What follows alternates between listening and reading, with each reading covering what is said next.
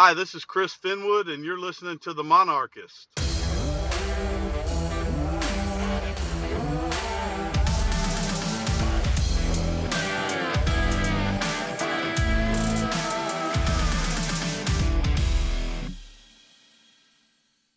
I'm Aaron. And I'm Mike. And you're listening to the Monarchist Podcast. Tonight we have CB Wilkins, unofficial photographer for the Old Dominion baseball team. If you guys follow ODU baseball and you come to the Bud, you know who CB is. And we don't know anyone besides Coach Finwood who knows this baseball team better than CB. Welcome to the show, CB. Hey, glad to be here. Very excited. You guys are great. Thanks for joining us, CB. Could you tell people how you got involved with ODU baseball? Absolutely. When I was in high school back in the 90s, my dad and I used to come to games. So we'd see those great Coach Guzzo teams with guys like Mac Quattaro and Tim Hummel. And then when I went to college, I actually went to UNC Charlotte originally. And I was there from about 99 to 05 in and out of college. So the one era of ODU baseball I didn't actually get to see and experience was Justin Verlander time. I was not here. I never saw him pitch, never met. So big mistake on my part for not coming back every now and then watching a game. But then when I moved back home in about 05 to come finish up my degree, transferred to Old Dominion. I started going back to games at the ballpark. I had a little cool pics camera that I would come out and take pictures with that at the time, I thought they're really great. And I look at them now, it's like I would erase that. They look horrible. But the players all really appreciate it. Nobody's taking pictures of them. And up until about a few years ago, nobody's taking pictures of them. I was actually at a game this year. I think there were about 7 photographers, and I was talking to Big Mike, the grounds crew guy, and our Mike Conrad, our great groundskeeper. And I said, "Man, remember when I was the only guy out here taking pictures?" And he's like, "Yeah, it wasn't that long ago." So, well, that's great, CB. I know Keith Lucas is another photographer that's around quite a bit. Really good, but really. Yeah, he's a talented guy, as you are, and I've always appreciated you.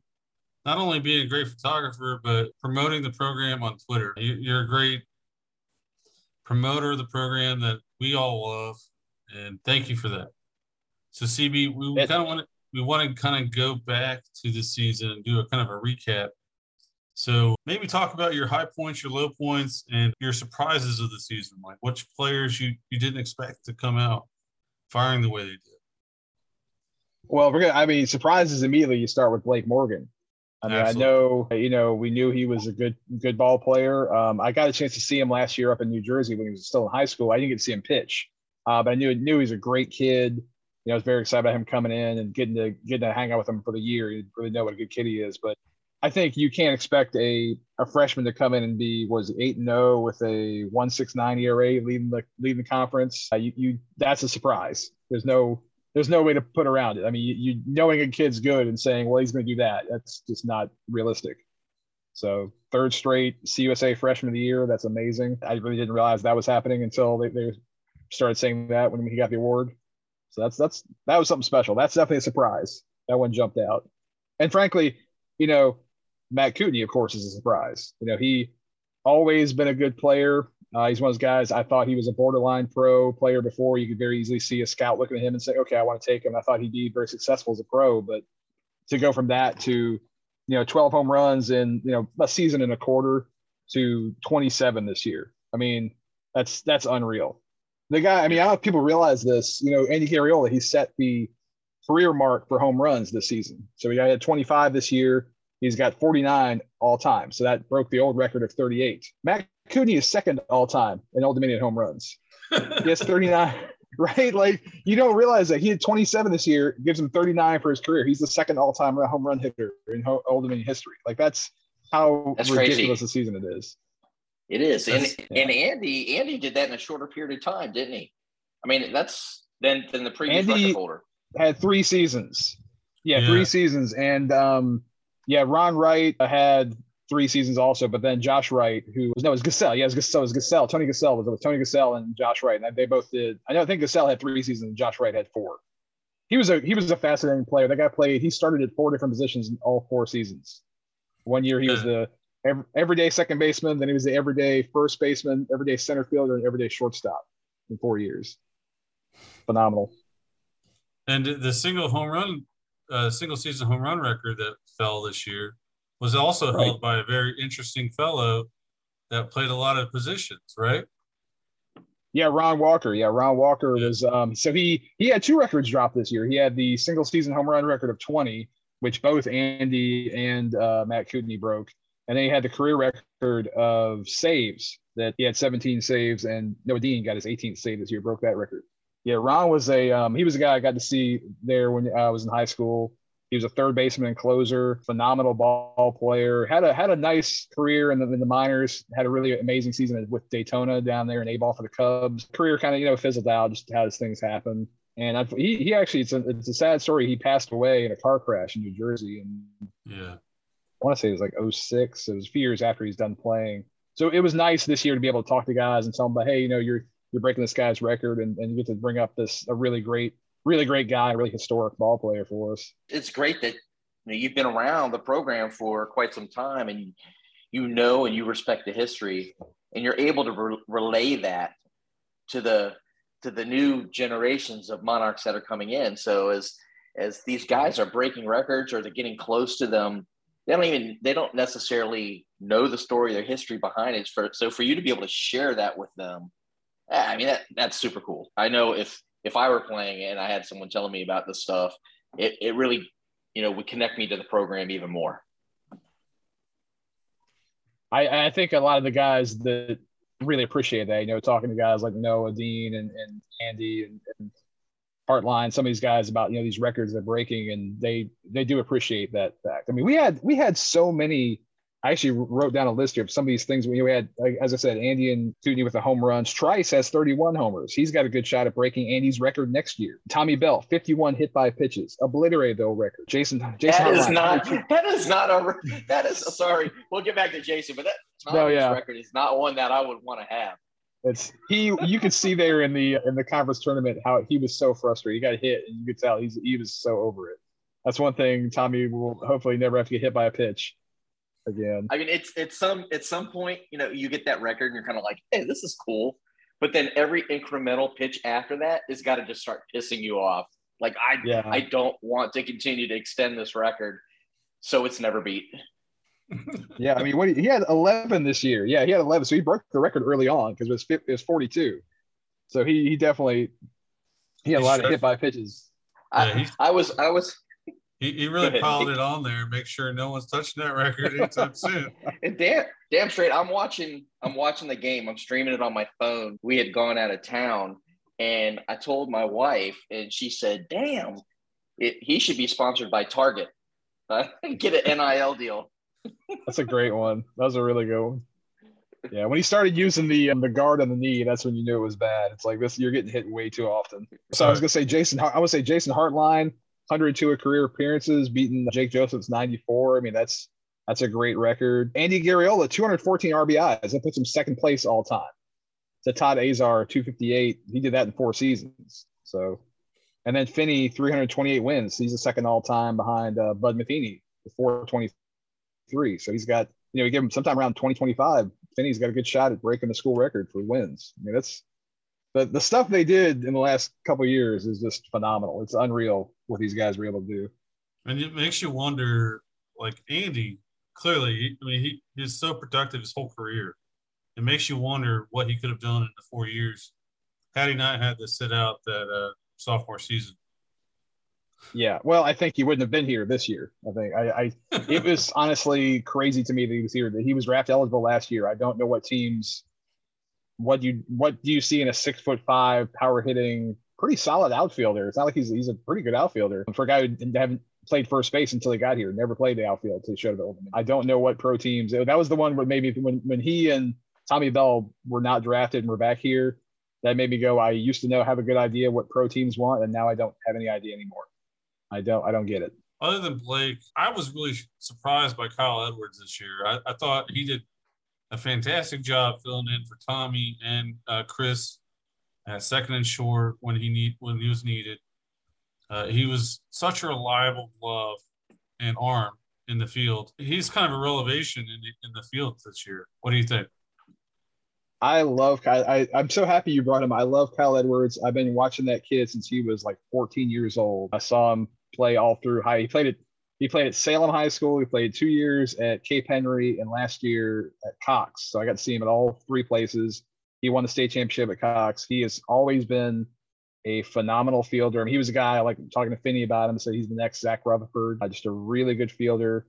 The hitting, I mean, I'm looking here. I got the stats in front of me. He hit 158 this year. I don't know how he hit 158. I know he got in a deep hole kind of at the start. He was really scuffling there, but I mean, the guy was hitting line drives all the time. He's going to be a really, really good baseball player. And like you said, defensively, I mean, you're not missing a beat. You're going to go you're basically going to have to go from Zach Rutherford to Tommy Bell to Kyle Edwards. And that's just going to be years and years of phenomenal shortstop play. I mean, I'm really glad you pointed him out. I love Kyle Edwards. He's such a good kid. He's such a good ball player. And I agree. And he probably wasn't going to get that much playing time. If it wasn't for injuries to Dangler, if it wasn't for injuries to Bell, he wouldn't be out there. But it's good that he was able to get it, because now he's going to come into 2023 really ready to go. Going to get to play summer ball this year for the Charlottesville Tom Sox, and they always have a really high quality of play, high expectations. Guys come back better when they play there. So that's a great. I'm glad you brought him up. I love Kyle.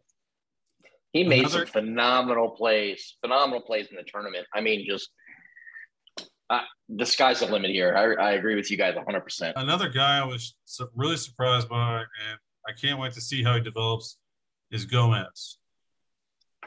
That's another guy that I love. I mean, you're like reading my mind here. Gomez was my pick before the season to have like a breakout year. I think by the second half he proved me right. The first half he was trying. He had a bit of a knee problem all year. His knee was kind of hurting him all season. So that, I think once he figured out how to pitch with that, you saw in the second half he really exploded. I mean, he is such a scary competitor on the field. I mean, he's just intense as can be. He really, it's almost like I think an old school coach would hate it where he's sitting there jawing at the other team, but I love it. It fires me up. Yeah, I love these picks. Yeah, Jacob Gomez is such a good kid, and yeah, you can easily see him being in the rotation next year and being just a dude for us. You said it great, TB. I have not had the opportunity to meet Jacob yet, but when he comes in, like you said, 100% business. That dude, I mean, just from his posture on the mound, and like he's ready to go. He's got a very Ryan Moore quality to him. Like off the field, nicest, sweetest kid you'd ever meet. And then on the field, he would kick your grandmother in the teeth to win the game. Well, got to have 2 or 3 of those guys.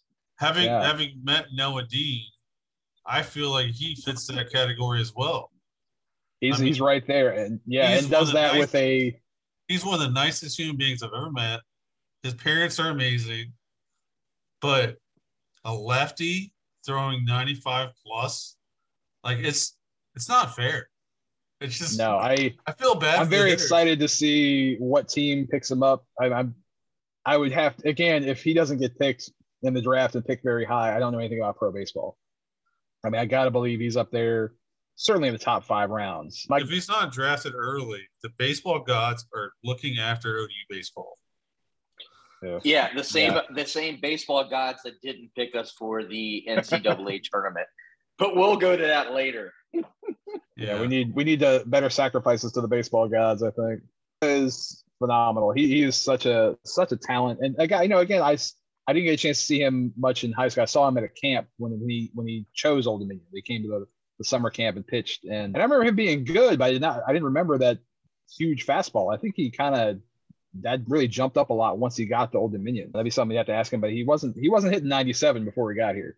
That's for sure. Is it me, or was he hitting huge, like even more ridiculous numbers last year? Was he hitting like plus 100 last year? I think he definitely touched 100. It kind of depends on the gun. There, our gun at ODU, because I was sitting there by the Yacker Tech that Andrew Gonzalez, one of our student managers, was keeping all year. And especially on faster fastballs, the gun out there is sometimes about 1 or 2 miles an hour slow. So He was hitting 99 a few times this year. That's super impressive. From a lefty, too. It's just disgusting how good that is. He's got that arm kind of like an Aaron Holiday, where you could see, within a couple of years, he's in the big leagues. I mean, you could very easily see Aaron. He's already in the A-ball. You could see him getting to the bigs pretty quick. And And Aaron same thing didn't for have the Noah. control that Noah had. No, yeah, Aaron's. Aaron didn't start pitching until he was a junior in high school. Wow. He was one. Jared Hancock. They played together. They played travel ball together. And I remember Jared talking to Jared when he was in high school, and he said, "Yes, this kid Holiday's coming, and like they say, he's a pitcher. Like he was a catcher with me last year." So, Well, that's why we have you on here, CB, because we had zero idea of that. yeah, no, it's there's a lot of funny little stories like that, things that guys do that you don't even know. Finally, the one guy I think we need to talk about is Brock. The past 2 seasons, he might not have the numbers of a Matt Kootenai or Andy Garriola, but there might not be a more clutch player on the team the past 2 seasons. I mean, in this season, he certainly got the number. I'm looking here. You got a left-handed hitting catcher, 310, 8 doubles, 13 homers, 40 RBIs, 420 on base, 585. So, I mean, that's an amazing season. That would be, that's the kind of thing that we went through about a 10-year stretch where we only had one player hit double-digit home runs. We went through before Vinny hit 16 a few years back. We had 1 year in 2014 when Ben Verlander hit 13 homers. Before that, we were having guys hit like 6, 8. I mean, this season by Brock with So Connor Myers never hit over 10?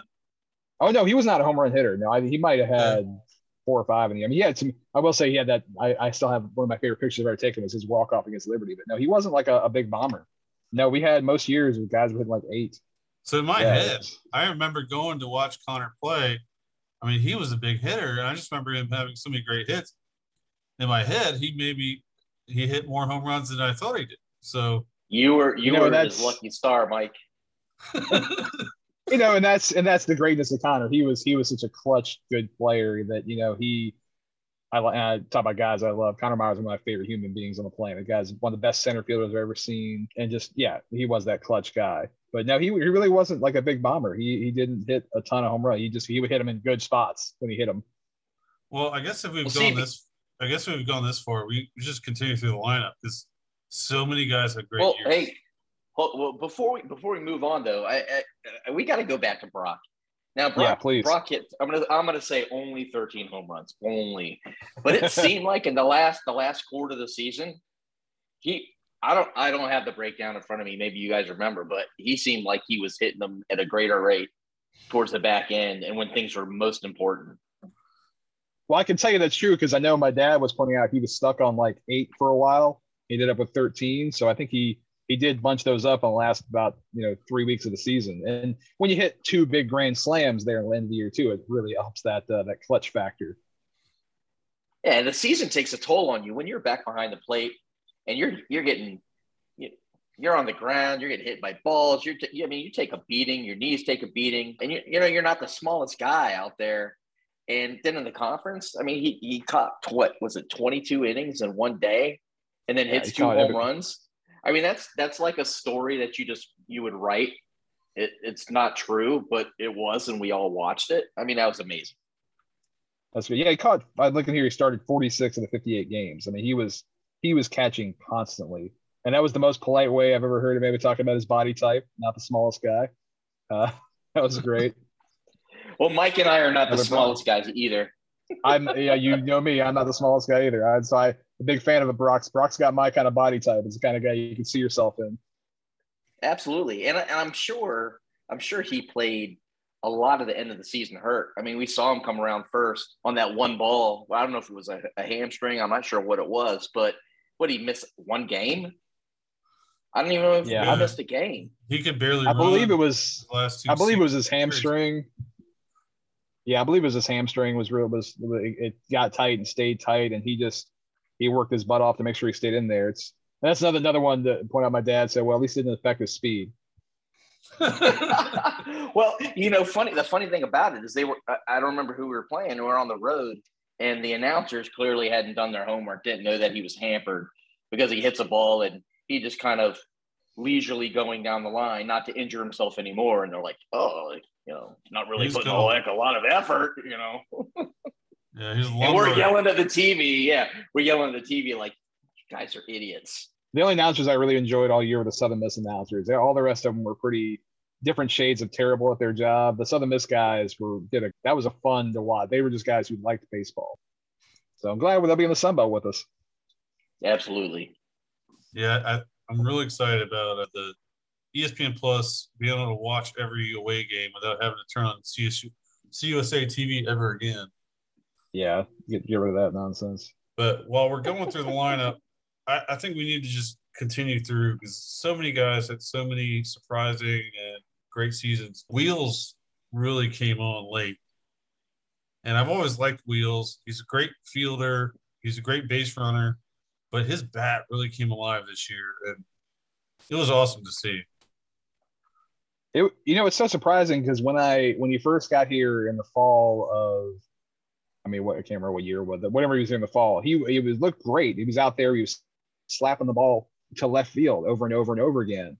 And then he just he never did that again after that fall. And I kept thinking, well, where's this guy that was, just slap the ball and run. And I don't know if that was him kind of discovering who he was as a hitter, and it took him a while. But yeah, he definitely, once he found this groove of this guy who, he was talking to me about, like, he didn't like leading off early in the year when they had him leading off, and then he went down to the bottom, and then at the end of the year he came back to the top. And he was saying he didn't like that he had to wait on pitches. I think if you watch Wheels at bats, when he isn't aggressive, when he takes pitches, he ends up striking out looking.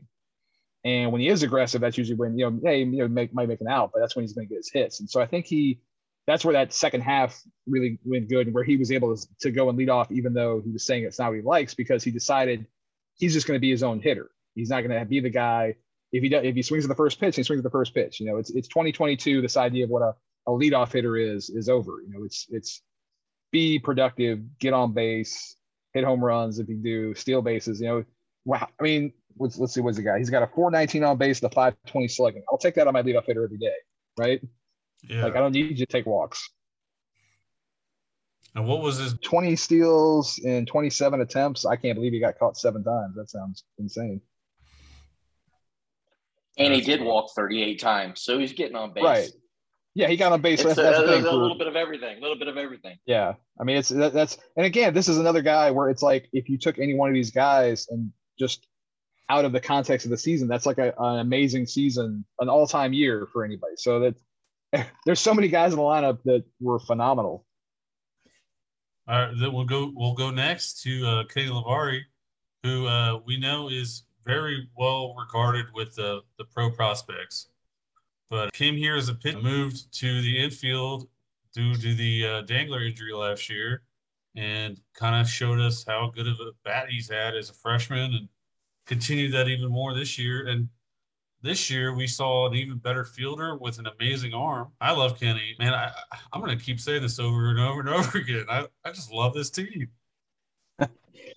Kenny is, and I don't know that he was necessarily going to pitch. He did come in as a two-way guy, and Finney's not a huge fan of two-way guys. He kind of wants you to, he thinks, he'll always use the Ben Verlander argument. You pick one, right, and be better. I don't know that Dangler, because remember, Kenny was already splitting third base with Trice. Okay. Before Dangler got hurt. So I think they kind of decided he was going to be a hitter. I'm curious to see what his younger brother Marco is committed to ODU. I'm curious to see what he ends up doing, because he's a two-way guy also. But he's a 2024 guy, right? So he's a junior right now. So he's got one more year of high school. Yeah. So he'll be on the 2024. But yeah, again, you look at Kenny's numbers and it doesn't look like a great season, right? It's 266, 11 doubles, 66 homers, 45 RBIs. If you told me, like, I could never have told you what his numbers were, because he felt so productive all year long. He's one of those guys. He feels like he's making stuff happen. It was good to see that power stroke come at the end of the year. A lot more doubles, a lot more homers. I've been saying forever that when he plays pro, probably within the first year, he's all of a sudden going to become like a 15 homer guy. They're just going to unlock. He's getting bigger, getting stronger. And then, having that cannon in the outfield, or cannon at third base, is just, and what a weapon. The number of guys who've hit balls and thought, like, oh, I'm going to be safe easy, and he just throws them out. It's just wonderful. And big, high energy guy, always talking, really into the game. I'm with you. It's good. Once you start talking about these guys, you just love them. They all just play the right way. They're just fun. Dudes. They're just all dudes. I will say this. I think it was I can't remember which series it was, but I remember him making this throw that I think the first base ump was so shocked by, he called it safe, because he just assumed it was safe, and everyone was just on him, like, just, that was clearly out, but he was like, there's no way this could be safe. or there's no way this could be out. I'm just going to call it safe because there's no way. And the guy was out by like 2 or 3 steps. Obviously, that brings into question the Conference USA umpires that we had issues with over time. Oof. But I'd like to believe the Sunbelt umpires would be better, but I don't have a lot of faith in umpires in general. So that's you just have to hit a home run every at bat, and then there's nothing to leave in the hands of the officials. You say that, but Petrossi hit a home run and they took one away from him. So it's yeah, but then he came right back and hit another one. Yeah, just ask Bobby DiChiaro. Yes, he did. He'll tell you all about it online. I had such a Robbie's one of my favorite people on the planet too. Actually, I saw him last night. He's playing for the Peninsula Pilots this summer. But a few weeks back, we were talking about how much he loves that feeling of a home run. He's like, that's my favorite feeling in the world. He's like, if you put it in a pill, I'd be addicted. Like he loves it so much. Well, I'm excited to see what he can do in the future. I remember when he got injured, he hits that amazing home run, and then he steps a little too hard on home plate, celebrating. And then I think he might have actually hurt it in the like the scrum. I think he didn't actually do it on the plate because that was what originally I think that's what I thought. I think it's what most people thought. And if you kind of look back at the video, he steps kind of on somebody else's leg when they're going back to the dugout. Okay. Unfortunate either way. It was bad thing. And then in Conference USA, he comes up with a big hit as he's injured, that was insane. I was sitting there watching the game on TV, and he's you could see in the dugout behind. I could see he had like a bat and a helmet in his hands. I'm like, what's Petrossi doing? Why is he messing around? And then he comes up the plate and hits a home run. Just remarkable feat of strength there by him last year. We got Lincoln Ransom, another guy that I love and think has a bright future ahead of him at ODU. Yeah, I saw he's with, speaking of the Peninsula Pilots, Petrossi's there. I saw Ransom in the lineup for them. If you guys know, the Peninsula Pilots is the Wood Bat Summer League, plays up in Hampton, and Hank Morgan is the coach there. Wonderful, wonderful guy. They always have a few ODU guys like Brock Gagliardi and Tommy Bell play there last year. A ton of guys that play there. But right now they've got Petrossi and Ransom. I think Wheeler is going to be there probably this weekend. But yeah, I hope Ransom gets a lot of at-bats there this summer. That guy has as much or more raw power as Andy Fioreola does.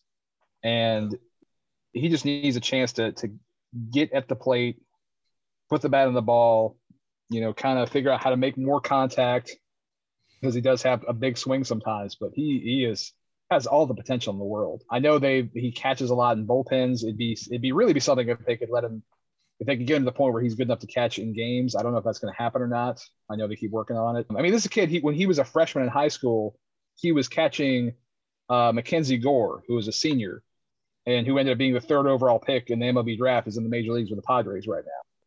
So this is a guy who's been around some greatness. Well, he also has the best name in college baseball, I think. It's a good one. And then finally, we have to talk about Chris Dangler. He's had a lot of injuries. He's struggled with his injuries since his great freshman season. But his fielding and then his bat, especially in the Conference USA tournament, was humongous. Yeah, Dangler is a dude, man. He is just so good. It's such a shame. I mean, he was on fire in the 2020 before COVID hit. And then last year he got 6 games in before he really just tore up his hip. And then this year hurt his hamstring and missed a good, chunk of the middle of the season. But I mean, you can see if you just look at his numbers when he's in there, the guy is unreal. He's so good. Started hitting for some more power this year, stopped being a singles guy, hitting some more doubles, hitting some home run, 2-homer game there in the conference tournament. And like I said, if it wasn't for Kyle Edwards, he'd be your phenomenal shortstop. He's maybe a tick below Kyle at short. He's just a outstanding fielder. So he'll play second base. You have one of the best up the middle duos you can find in the whole country. And another guy is just a secret Jersey guy, of course, a secret New Jersey guy. Is say from South Carolina. He's from Jersey. There's always secret Jerseys guys on the team. But yeah, just such a great ball. I'm very excited to see. Hopefully he can stay healthy. Put him in bubble wrap, keep him healthy. He could have a monster 2023 season. Yeah, I told his mom, I kind of hope he deserves this, but I kind of related to Kyle Battle's career. He had a great freshman season, freshman All-American. struggled with injuries as a sophomore and a junior. Senior year, he comes back, he's All-American. I could see Chris doing that. He has a talent, clearly, and I hope he gets that healthy season to show it. Well, speaking of Kyle Battle, you guys had him on. He was talking about the room. It's the room that he had, the room that Kootenai had this year. The magic of the room. Next year, Dengler is getting the room. So we'll see. Hopefully the room keeps its magic going. Okay, CB. So you gotta let us in on this. This happened rock, paper, scissors. Was it some sort of weird competition? How does someone go about acquiring that room? I have no idea. That's a good one for them to ask. I mean, it might just be that he's going to be one of the older guys around. He'll be a junior, but it's his fourth year of school. It could just be that. I honestly don't know. That's a great question. That's a good one to get one of the players. I'll have to ask Dengler that. And then I don't know if we covered him, but obviously Carter Trice, reigning All-American, coming back and having another great year, was benched late in the season, but super productive. Obviously belongs in the outfield. I can't say enough superlatives about Carter. He's a great player. He is such a good kid, such a hard worker. He, obviously he struggled the second half of the year. I mean, he was hitting about 330. He ended up at 280. So it wasn't the year that he wanted, I'm sure, but it's one of those, if you look at his season, 288, 13 doubles, 17 home runs, 49 RBIs, 18 steals. That's an outstanding season. And he's probably disappointed in it, which is unfair. He's such a good ball player. I mean, yeah, he can work on. I think when he doesn't try to hit a home run every at bat, and that's something we had to work on with Andy. Andy had to figure out how to you have all this natural power. If you make contact, the ball is going to fly. You're that big, you're that strong. And yeah, for a guy who had only played the infield, never played the outfield, once he's got the hang of the outfield, he was doing really good out there. And I think it took some weight off his shoulders. He likes it out there better. He can use his athleticism and use his arm. And so it's good that he found that spot that he can be at and excel at, he had some struggles at second base. He did. And I don't think anybody, it's not fun going to the ballpark when you feel like you're not doing really good at something, especially when you're a guy who's really good at everything. So he's going to be at he and Kenny Lavari are both going to be up in the Cape Cod League this summer. So hopefully he can go up there and really show off and put himself in a good spot. Hopefully they don't cut him halfway through the year like they did last year. He's tearing the ball. Yeah, the Cape does all kinds of weird stuff with their rosters. I don't know what they're doing. I mean, I'm fingers crossed that they'll get picked for the Team USA again. So yeah. I mean, that'd be nice. But because I got to see him last year play a game in Danville with Team USA, and that was really cool. It'd been since Justin Verlander, since that ODU guy was with Team USA. All right, so we've been through all of the hitters. Pitching, Tommy Gertner, he had an interesting season. On the weekend at the beginning of the year, gets moved to the weekdays and ends up being clutch, getting some huge wins for us. Tommy, man, he's a gamer. He's one of those guys. He and Hartline and a few other guys are really big bench guys. They're really great when they're not pitching. They're really involved in the game and keeping everybody up. And I mean, if you watch a broadcast on TV, you can hear all the things they're saying, all the crazy stuff they say. So Tommy was, even when he wasn't pitching at his best, he was a really huge part of the team. And he did have some big moments this year. He's actually going to come back next year as a graduate assistant coach. That's what he told me. So it's nice. So just like cool. Scheffler is going to hang around and be a part of the team still. So does that mean Scheffler is moving on, or is Scheffler still going to remain? So Scheffler, he actually started this past year as the graduate assistant coach. When Sean Wood, who was the volunteer assistant coach, moved down to IMG, Steph became the volunteer assistant coach. So volunteer assistant coach, then Gert will be the graduate assistant coach. Okay. So a lot of different levels of assistant coach that we have. We have a special assistant to the head coach. We have all kinds of different little things going on. Hey, whatever we can do to have the best coaches around for these guys. I got a buddy of mine I'm trying to get with Finney and get in there to help be like a student assistant coach, So we're whatever helps these guys and then gives them, the best chance they can have to get information and get better. I'm all for it. Yeah, same here. So talked about Gomez. I can't say enough about who are we missing. I mean, Joey DiChiaro.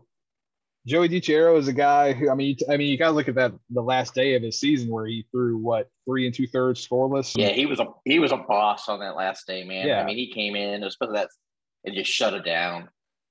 Yeah, I mean you're talking about lefty with a 93-mile-an-hour fastball, all the stuff in the world. Hopefully he can do some stuff. They'll let that all be unleashed. I mean, you saw through his numbers and through kind of his. This is not a guy who should have more walks than strikeouts. He's a really good pitcher, and I'm hoping to see him break out next year and become the guy that he is. And same thing for my boy Vincent Bashara, who I've known since he was like 9 years old. Well, we're big fans of his dad. His dad's awesome. Yeah, the best guy, best people in the world. I mean, he'd been watching, his older brother Brian was playing for him, and Vincent was out there, a little kid. And he actually shared on Instagram last week, his mom had a picture of him, and he was a bat boy out there running, getting the bat and uniform. Oh, that's cool. When he was like 10, yeah. And then, of course, his sister played soccer for ODU too, yeah. So I mean, they're the Old Dominion family. But the same thing for Bash. He really, just some good numbers as far as strike. I mean, 27 strikeouts to 4 walks? That's outstanding. Just for whatever reason, people were putting the bat on the ball, and that's another guy that I think can just he's gonna find something, and I think he's gonna break out next season. So we got some really good pieces. I'll say both of them were put into some tough positions. Yeah, often. You come in with a bunch of guys on base, and it's kind of hard to be put into that position. And definitely, being a relief pitcher is about the hardest thing to do in sports. I think it's you come in and nobody really thinks much about it when you're successful. It's like, oh yeah, you did what you're supposed to do. And when you come in, if you give up 1 hit and 2 runs, and sometimes not even your runs, it's a tough beat. And the guys who are good at it, that's why I like last year Jason Hartline's season where he was so phenomenal and did that so many times. It was just unreal because you're not supposed to do that. I'd be remiss to not mention Nick Pantos. What I was about to say, fellas, how are we not there yet? Well, we're working through it, Aaron. Nick, to me, he'd give up those. He'd have that one sketchy inning early in the game, and then he'd settled in, and people would be freaked out. Like if you looked at the message board while he was pitching, that one sketchy inning, they'd be freaking out. And I'd just be telling them, like, relax. He's got this. He's going to calm down. Like, he's going to get settled in. And once you got settled in, he was a rock. Yeah, Toes has some of the best stuff of any pitcher I think I've ever seen at Old Dominion. It definitely, he has always kind of had that. He'll walk some guys. He'll hit some guys. We have 12 hit by pitches this year, 10 wild pitches. I mean, it's just, he has that when you have that good stuff, sometimes you're not going to have quite control of it. I could very easily see a pro team wanting to take him this summer. Maybe not draft him, but sign him. And I think he could do very well as a pro. I don't know I hope he'll get that chance. I don't know if he will or not. If not, I hope he gets to play for Greece in the games again because he's a great kid. I mean, such a nice kid. All-time doubles leader at his high school, hitting as a second baseman, which I think is hilarious because he's 6'5". I would love to have seen Pantos as a 6'5" high school second baseman hitting doubles. That's gotta be scary for a high school pitcher to be facing a guy like that. Josh Trujillo really came strong off the bench. Great fill in the outfield. Clearly has a bright future ahead of him. I assume he's going to be taking the spot that Gary Ola had. Or am I wrong there? I mean, it's up to him. He is a weapon. He is certainly. It's like, I mean, Chris Finwood's seen a lot more baseball than I have, and he said he's the fastest player he's ever coached. Yeah, that's one of those, and we'll talk about that, I guess, when we talk about next year here in a little bit. But it's up to Josh. He's a really good ball player. He's got a lot going for him, and it's just going to be up to him to come in and compete and make sure he's a guy we can pencil the lineup. I mean, you'd love to see that guy hitting number 1 in the order every and just getting on base and causing havoc. All right, so going back to pitching, we got to mention Pops, the old man on the mound, Brett Smith. He also has those sketchy moments, but overall, he can come in clutch too. Yeah, Brett's one of my favorite people on the planet. I think I've known him. It's definitely been over a decade because I first met him when his brother Red Brandon was pitching for Old Dominion, and known him all through high school. Got to see him pitch there at Grassfield, and who would have ever thought 7 years on the baseball team at Old Dominion, working on his doctorate. I mean, what a guy. You talk about a guy who was just probably like the emotional soul backbone of Old Dominion baseball. I hope somebody else can come in and fill that spot even half as well as he does. Yeah, and, the pitching is, here and there not great, but here and there great. It's just one of those. I think I want to see the alternate timeline where he never got hurt, because that was a guy, he'd be in the major leagues right now in that timeline. It's just such a shame, and but he'd never lament that fact. He'd never worry about it. He would just talk about the things he got to do. So also out of the bullpen, we had Pete Nielsen, and who both had their moments as well. That was the nice thing about this season is everybody had their moments. Everybody had some moment. Even at the end of the day, if you look at your final ERA and it wasn't what you wanted, everybody had those good games, and plenty of them, not just one. Probably a big part of having such great players around you. It's easy to have those moments. When you get set up well, you're right. Trey Fisher, another guy that will be missing next year, but he had his moments when he had the opportunity. Yeah, Fish is one of those. He's really good to that lefty guy, just coming out good lefties. Yeah, I mean, you can kind of, look at Muley. I mean, Muley stepped up huge there at the end of the year. Had that 3-inning game there against Western Kentucky there at the end of the season. I mean, there's a lot of guys that really. I think who else I'm missing? Mike, did you ask about Sam? Sam Armstrong, Sunday Star. Yeah. Sam, to me, was kind of a conundrum. I thought Gomez was going to take his job half the season, but Sam kept coming along and kept fighting. Kept battling. He's a battler. Yeah, Sam, he's got a little bit of that Pantos in him, where he might have an inning here or there, or things don't go well.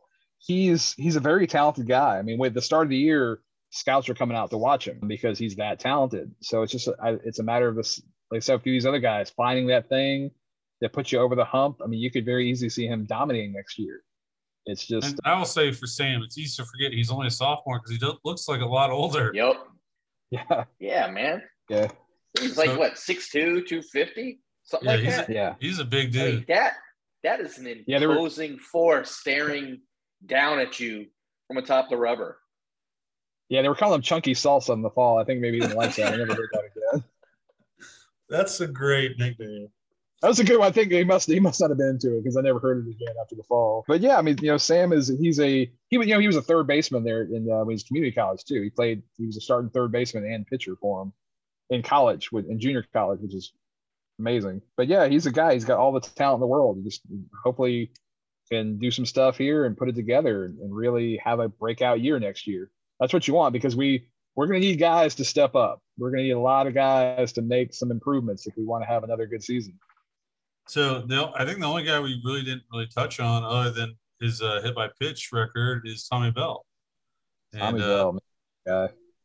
And how important he's been to ODU baseball over the last 5 years.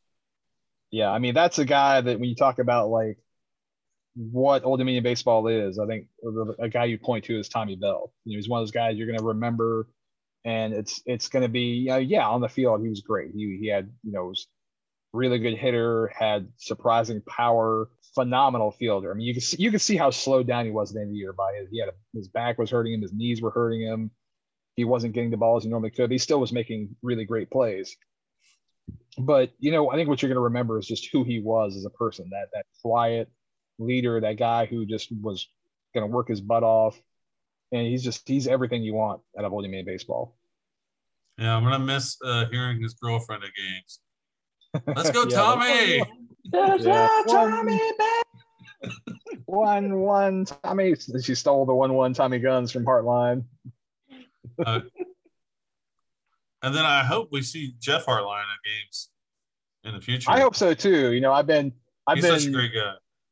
I mean, this is what now 7 years I've known the Hardlines. I think I met him about when he was a junior in high school, and didn't know he was going to come to Old Dominion at that time. Just they were just really good people. I go see Greenbrier Christian a lot because Pat Nichols, the old ODU baseball alums, the head coach there, and I mean, Jason and Jeff are just two of the best people you'd ever meet in the world. Aaron, what did you say? No, I was going to say all the parents. It's phenomenal. Like Diane Battle, still coming to the games. And she's probably seen more games than most folks after Kyle's graduated and, playing down in Tampa. It's great to see them out. It's great to see them, continue to come out and cheer for the fellas that are out there. And hopefully those that are in the local area, or in her case, Richmond, continue to come because, we love them as well. Yeah, that's one of those things that I think is what makes ODU baseball so good is we have all these players, all these guys, they're such good people. And you see that when you get out, you meet their parents, you talk to their families, and you see, well, they come by it naturally. There's not one of them that's just a outlier. The families are all just outstanding people. And you do see, I see a lot of former players and their families at games. Some people maybe played 8 years ago, and you'll see them at a game a few times a year. And it's just one of those that's what I think makes it all so good is that they're just good people. And I love that. That's the thing that the coach, some coaches before Finwood, the one between Finwood and Guzzo, was not as concerned about having high quality people. There were some crumb bums, and there were some not so great guys in the bunch. And that's the thing with Finney. If anybody's not a good dude, they get rid of him pretty fast. They don't last because they expect high quality people, and they really uphold that. All right. So we talked about this great team and obviously the great parents of 2022 ODU baseball. But we got to talk about what happened with the NCAA. The selection committee decided we didn't have the strength of schedule. They decided Grand Canyon did. They decided Ole Miss did, and we did not. So obviously we can go with your thoughts on the selection process. But is there anything you think that could change with college baseball to make the process better, or maybe even expand? Like maybe we could do playing games like we have in basketball. I think number one, playing games is a wonderful idea. I think you see that in the basketball tournament that it's more of the game. We like the game. The people who are fans of the game, we want more of it. So I think the playing idea to have like 68 and then the last 8 play in that's a great idea. I think unfortunately, there's a lot of stuff you could do. You could say, these are the exact thresholds you need to meet. You need to meet XYZ numbers. There's all kinds of things you could do. The reality, I think, is the NCAA likes the arbitrary, ephemeral nature of it. They want that because then when they want to put certain teams in, they'll put them in. And when they don't want to put certain teams in, they won't put them in. And they could just say, oh, well, yeah, this, that, the other, whatever, him, haw. They don't want to be locked into a set thing. They want to be able to put whoever they feel like in, which is frustrating. Yeah, it would be nice because for so many years you thought 40 wins, top 40 RPI, you're a lock. Obviously, this year there's a lot of stolen bids. I even feel bad for NC State. The way they got kicked out of the College World Series last year with the COVID protocols, and then they don't even get in this year with a pretty solid season in the ACC and a great RPI, obviously. But we're not the only ones that are holding the bag under confusion, wondering why we're not there. Well, NC State's still one of our recruits, so I don't feel that bad for them in general as a program. But it is true, and they clearly deserve to get in. I don't know. My biggest argument for Old Dominion is it's just exciting baseball. You look at NCAA is out there sharing all the things about top offenses, and here's ODU and slugging, home runs, road record, all these things. It's like, why do you not want to see more of that team play? All you're going to do all month is advertise home runs, and here's the team with the second most home runs, and you're not going to have them in there.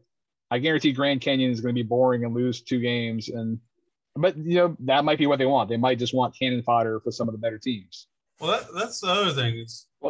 Shouldn't more emphasis be put on late in the season? Grand Canyon, they had some big wins early in the season against some Power 5 schools, but they didn't run roughshod over a bad conference.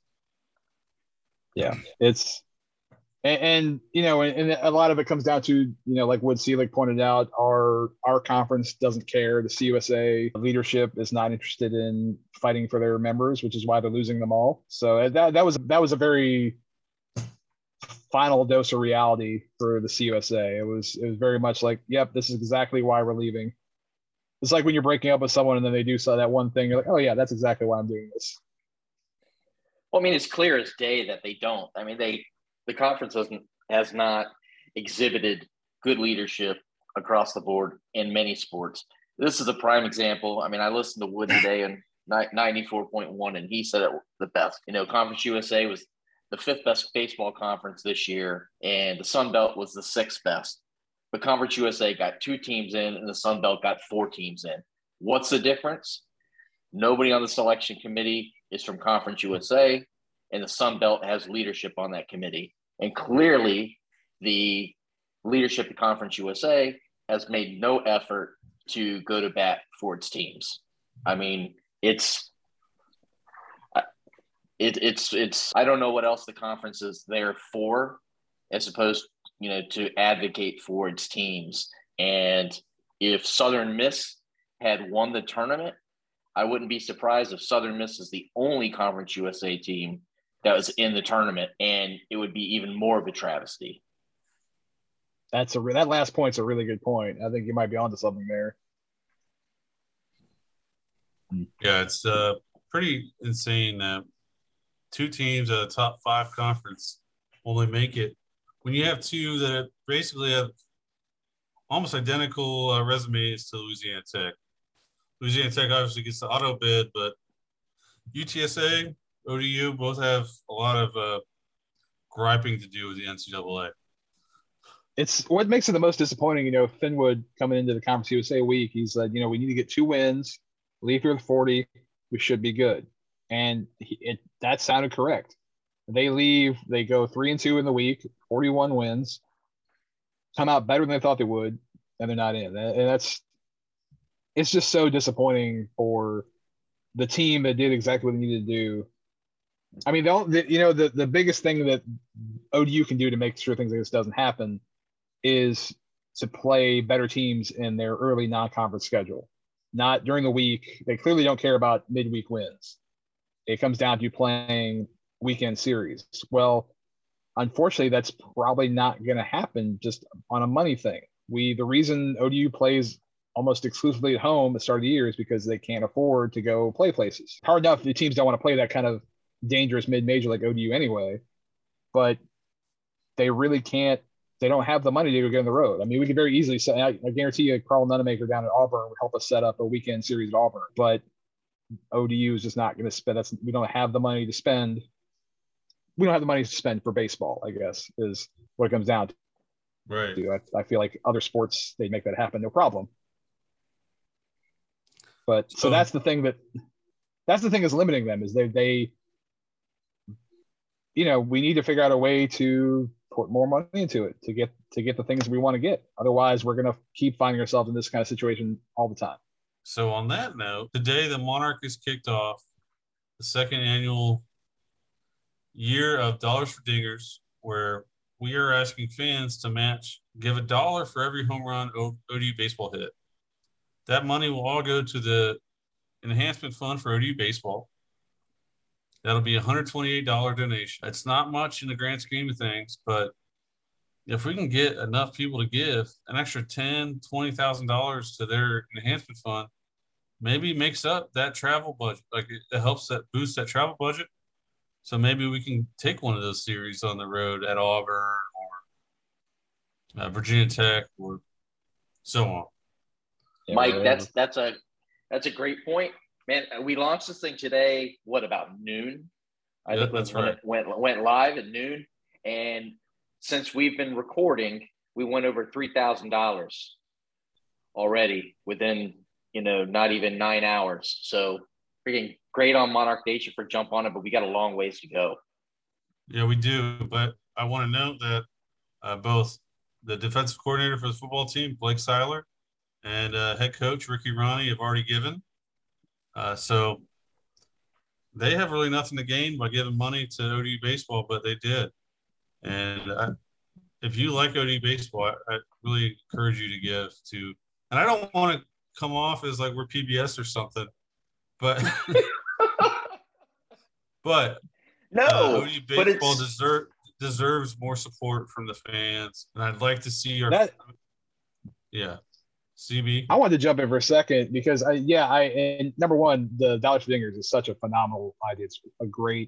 It's such a cool, great thing, and it is great to see the football guys there giving.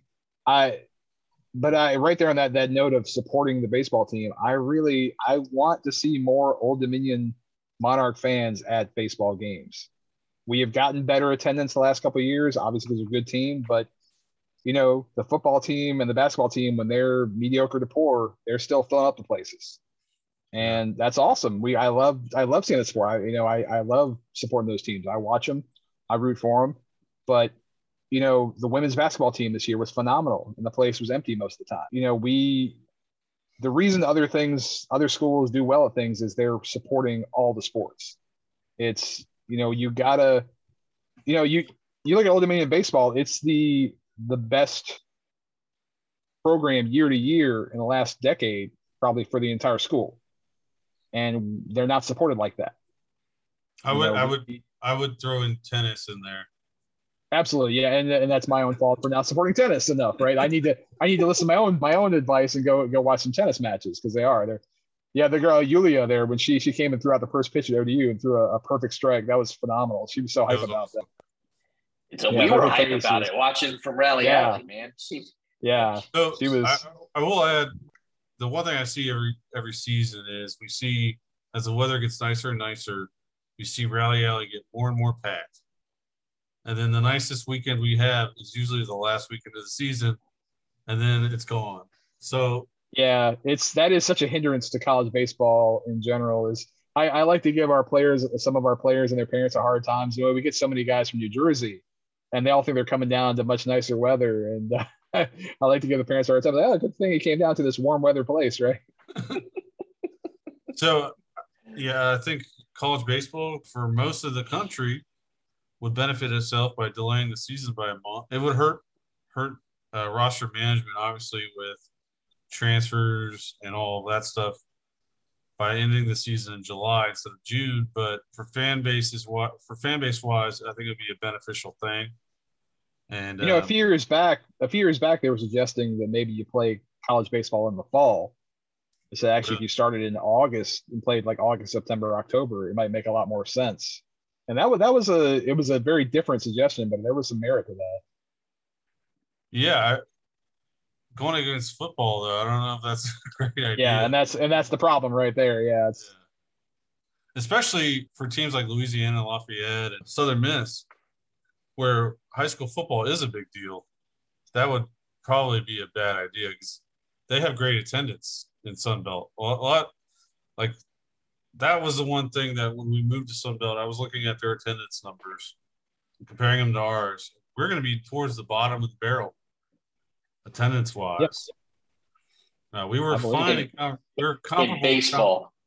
Yeah, in baseball. Yeah, in baseball. That's a good point. Yeah, we're not going to be at the bottom of the barrel in football and basketball for sure. No, but in baseball we will be, and it's going to be tough to compete against teams that are filling up with 4,000 or 5,000 people every game. I hope we can do better as a fan base. I think the new stadium would help a lot, and I hope we can get there. Yeah, well, I have my faith in the stadium happening. I feel like they wouldn't have put it out there to then not do it. So I'm going to keep believing. I've heard very unofficially that maybe by the 2024 season that's happening, but that's all still up in the air. But I want to see it. Aaron, you heard something from Wood today. Yeah, today on Donnelly's show, Wood said that they had 17 of $20 million. I didn't hear. I'm assuming he said pledged. It's probably not all in hand. Yeah, but pledged. That's correct. So that's a great start on that. I mean, obviously, every incremental dollar from that point forward is a harder dollar to secure. But hopefully, as they get closer to that, some people will step up to the plate to bridge the gap, so to speak. All right. Well, I'm calling somebody out here. Justin Verlander, where you at, buddy? Calling you out. You can make up that difference. Stop buying $300,000 cars. Help out Old Dominion. When Justin Verlander had an ankle injury in high school and everybody else pulled their commitments, Tony Guzzo said, "No, I believe in you. I'm giving you your scholarship." And Coach Guzzo is here. He's going to benefit from the new facility as much as anybody. So I'm calling out Justin Verlander. Drop some money on us here, buddy. Maybe you have. Feel free to let me know. So we asked this question of Coach Finwood when he was on the show, and we asked him if there's any rules he would change or implement. What do you think, CB? What was his answer? He had something that was good. I can't remember now. No, he just said that a lot of changes were coming. Yeah, that's right. He was talking about all the transfer stuff they're working on. What would I like to see changed in NCAA? I'd make some of these teams speed up. I'm tired of watching 4.5-hour games against Charlotte. Some of these teams that just take every single at bat takes so long. And they have a pitch clock.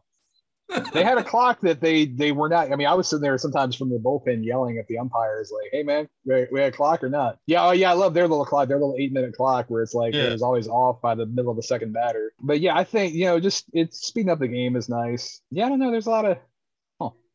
So my big concern is college baseball expanding scholarships, because one of the things that we have right now that makes college baseball so competitive from a low major to a high major level is there's only 11.7 scholarships available. There's guys that maybe could walk on to UVA or a power program that ends up at ODU because they're getting more scholarship money.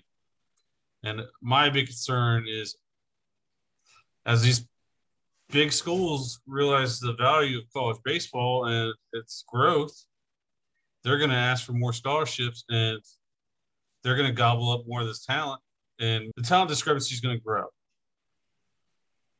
Yeah, I think that's definitely a fair. That's definitely the biggest thing we talk about. There might be, I've heard possibly unlimited scholarships coming up, which would effectively kill that competition. You may come to a point here where there is, and I know they've talked about it in football. It may end up kind of happening in all the sports where there's the Power Five, and then there's the rest of college, and maybe you just have to have your own championship level for the rest of college. Yeah, because you're not going to be able to compete. You're never going to and it's such a shame because you want more scholarships. It doesn't seem fair to have a 35-man roster with only 11 scholarships when they've got, what was it, like 80 for football, and I think I got 10 or 12 for they've got it, and then most of the basketball teams on scholarship. It just everyone it doesn't they all are.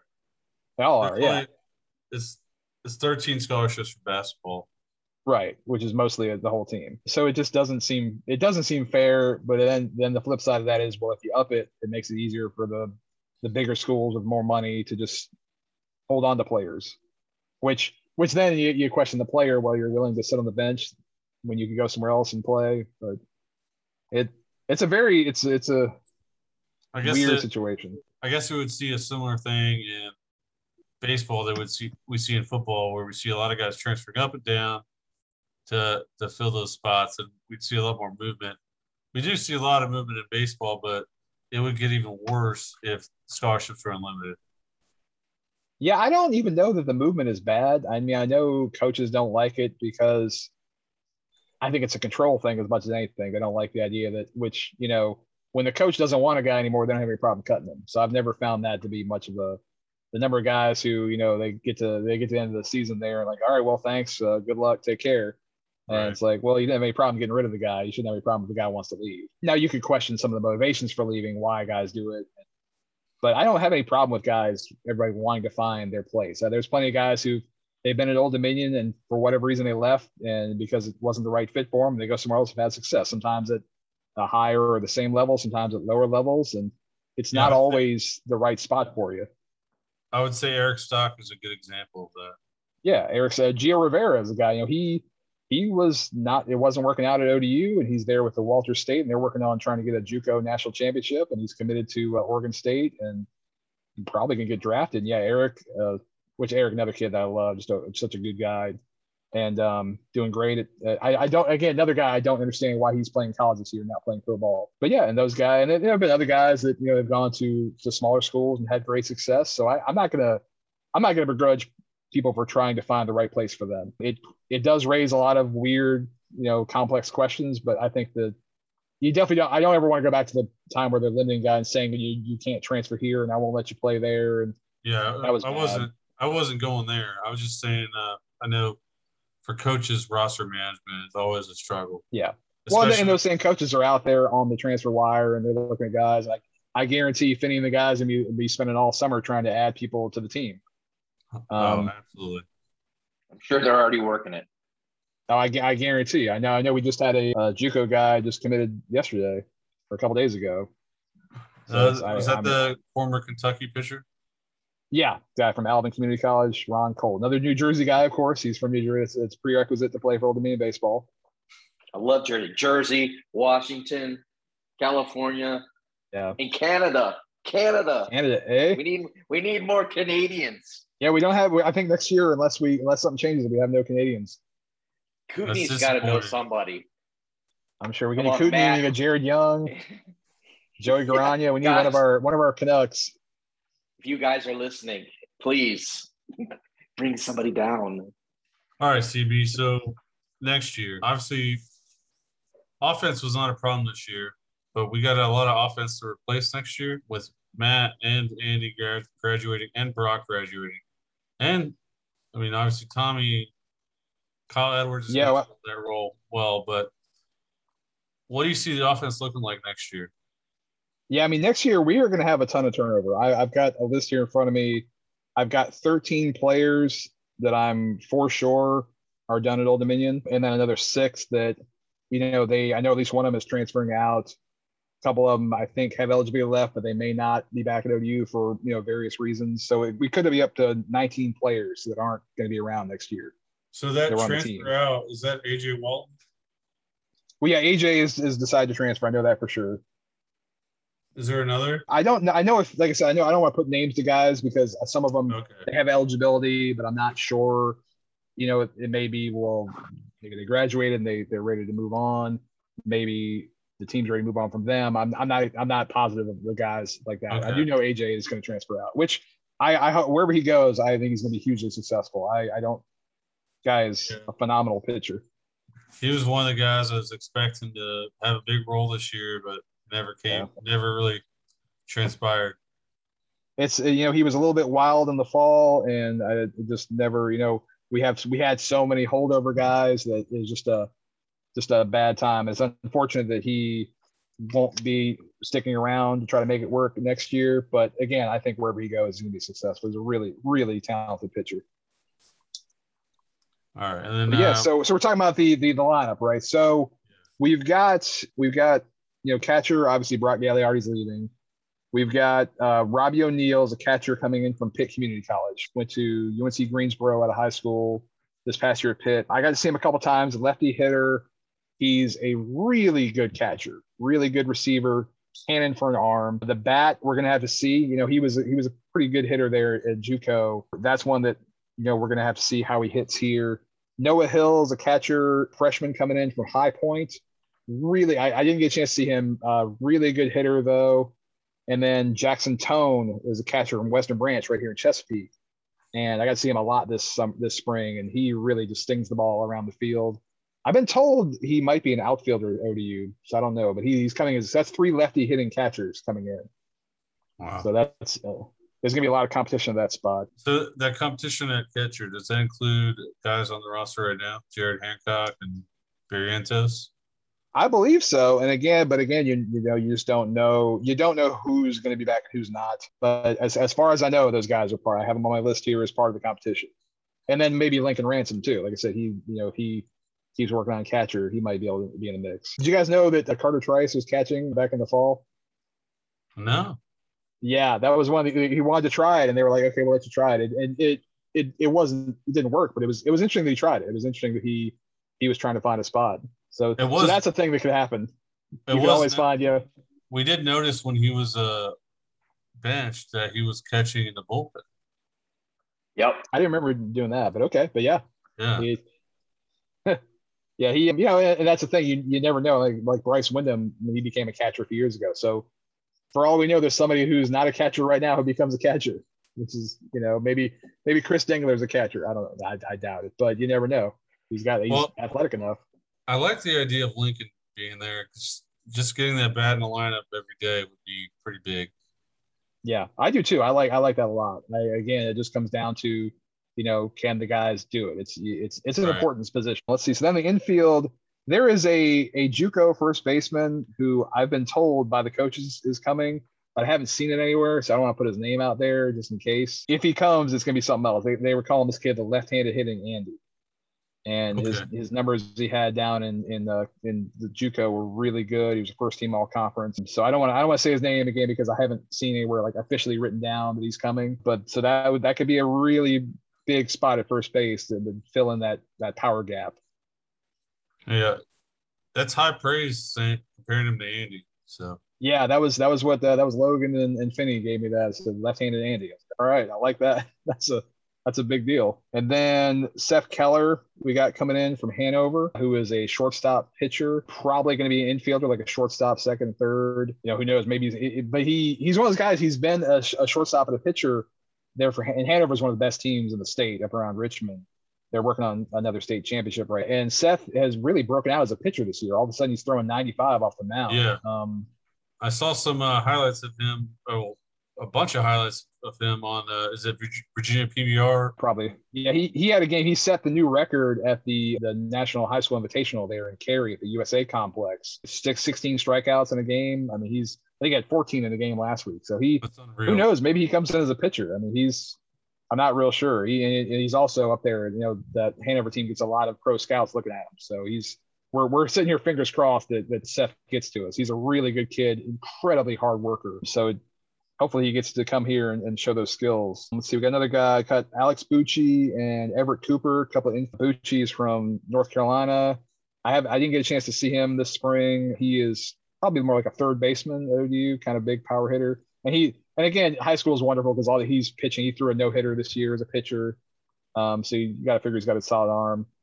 Everett Cooper's interesting. His dad played for Finney at VCU, and so I think they were saying there was some travel ball thing that they were watching, and he came up and talked to Finney. He's like, "What's that? Why does that name sound familiar?" He's like, "Oh, my dad played for you." But he's from Maryland, but went to this Pro 5 baseball academy down in North Carolina, which is kind of like the IMG thing. So he's literally he plays ball and goes to school. It's like pro high school, but really talented, athletic guy, might play the infield, might play the outfield.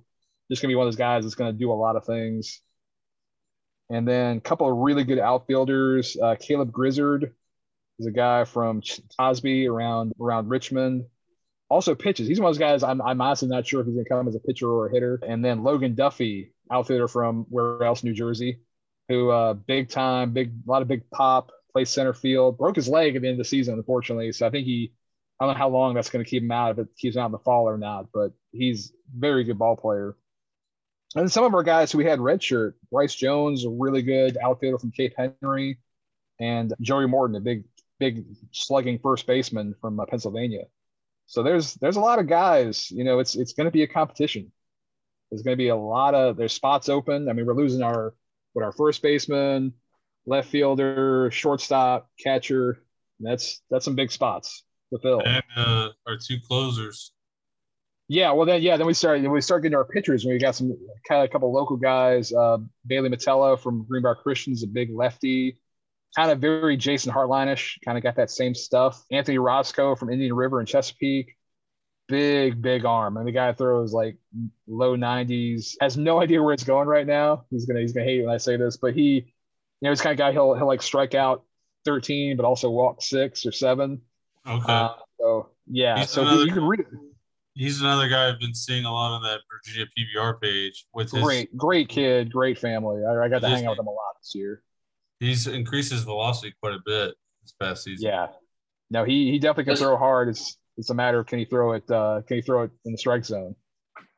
Hey, CB, quick question. Yeah.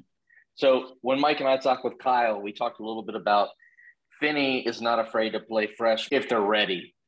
So out of all the folks that you're talking about, is there one guy just based from you seeing him on the field that you think has a chance to play meaningful time as a freshman next year? Seth Keller is the guy that really stands out to me. And on the pitching side, the guy Ben Moore from Frederick, Maryland. Keller, the biggest thing for him is going to be, where is he getting those at bats? Is he playing? He's a middle infielder, but is he going to be there? Is he maybe get a chance in the outfield? So that's My only question on him is just where does he get the playing time? But he's going to come in as a really, like I said, you're worried about him getting drafted. He's a very good ball player. And then Ben Moore has got a really good shot. He's a 6'5" lefty throwing. He reminded me of immediately when I saw him this spring was Adam Bainbridge. You guys remember from a few years back, lefty for us that was really, he was our ace by the end of his career. And I came back and I was talking to Mike Marin. And I said, Ben Moore looks like Bainbridge, but like Bainbridge is a senior. So Moore is really already starting at a high level. So that's a guy I could really see coming in and having an impact. And a sleeper guy that I love is Stephen Trone from Leesburg up in Northern Virginia. He is a side-arming righty. Fastball is like 81, but it's all like change-ups, sliders, curves. He threw a perfect game last week in a playoff game. Like he's going to come in and be that kind of righty reliever that can just be a change of pace guy. Really interesting to see that the righty throwing sidearm 81 and then pair him with like the DiChiero comes in lefty throwing 93 or Roscoe coming in throwing 93. Interesting to see what you can do with guys. So CB, I like that thought. So CB, we know we have a pretty good base of hitters and fielders coming back with Carter, Dangler, Kenny, and Petrossi, among others. Are we going to need to wait until the Fall World Series before we put any expectations on these guys? We can always have expectations. How closely those expectations might align to reality. Yeah, you might need to wait a bit to see. I fully expect the guys returning. I believe they all should be as good or better than they were last year. And then, you really got to see who steps up. You've got some guys who've been around the program, like, you got Lincoln Ransom's been there and Delatry's been around a few years, and a few of these guys, Waters got to play some this year. Can some of these guys step up and really make it hard to not put them in the lineup and not have them? Jay Tarkenton is one of the most talented hitters I think I've ever seen. But he can't keep his shoulder in the socket. He keeps popping it out, and it really keeps him off the field. But that's a guy, he should be a catcher out. He's a catcher who can also play center field. But he can't get on the field because of his shoulder. So that's a guy, if he could stay healthy, if he can keep that shoulder in socket, that's a guy who is a phenomenal hitter who could be dangerous in the lineup. Well, I can't wait to see what this team looks like in the fall. I'm still kind of in a daze over what happened on Monday, but I'm counting down the days to the Fall World Series. We're going to see this team on the field again. I know you mentioned earlier how many guys are playing Summer League for the Pilots. So anyone looking to look at some of these guys grow this summer, go check out the Pilots. It sounds like that's the best place. Yeah, I'll tell you what. Let me give you, I got a little list. We got Trice and Lavari playing up in the Cape Cod League. We got Petrossi, Wheeler, and Ransom playing for the Pilots. Connor Schumann, who's a redshirt lefty pitcher, is actually playing for Tri-Cities in the same league as the Pilots. They play them a bunch. And then in the Tidewater Summer League, which plays most of their games over at Lakewood Park in Norfolk, Luke Dawson, who was a transfer this year from Holy Cross. He missed the year recovering from Tommy John. He's back now. He's going to be pitching this summer. I will say before we move on, I've heard some amazing things about Luke Dawson from Roger.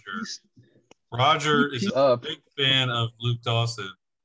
He was Roger, my man.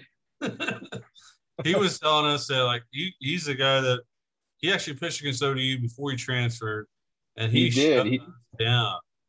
He killed, and it's so funny because I was looking back to see if I had any pictures of him from when he pitched against us. And I realized I didn't, and I know exactly why, because I was so annoyed this lefty throwing like 82 was dominating us. So I just refused to take a picture of him. But a wonderful, wonderful guy. Luke's such a good kid and a Braves fan, so he knows he's the right kind of fan. But yeah, he's back. He's healthy now. Him and then Kellen Davis, another guy, the red shirt, and Andrea Delatry and Luke Waters are all going to play for the Greenbrier Knights in the Tidewater Summer League. And there may end up being some other guys there, but that's a great little league. It's a good spot for a lot of guys who like redshirt Division I kind of guys, a lot of Division II, Division III. If you've watched local high school baseball anytime in the last 10 years or last few years, you're going to know a lot of the names, a lot of guys who it's kind of like watching like a high school all-star game every day in the league. It's really good baseball. So CB, Lakewood I could ride my bike there.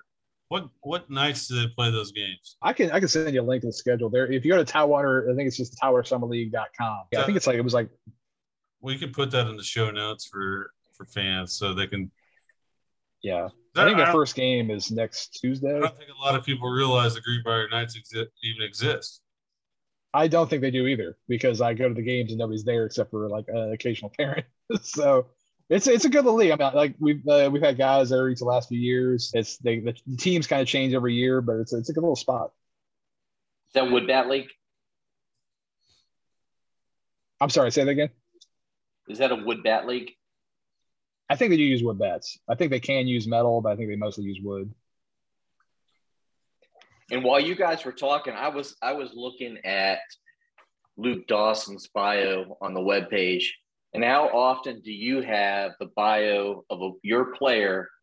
And in his bio, it says that he spun 8 shutout innings with 4 strikeouts at the team that he's now a part of. You know, I can't imagine that happens very often. I love that. And it's always one of the reasons I always encourage people to, you can, yell stuff and all, but I always encourage people to be good to the other teams that are there, because you never know. That Nick Lestrino was a guy, an infielder we had, and he made his college debut playing at Old Dominion for Temple. And, you just never know who's going to end up playing for you. And so it is a neat, a different thing. And that's one of those reasons I would say, like, be good to the guy. They're just college kids playing ball. There's no reason. Some people really want to be mean in ways that I think are unfun and unfair.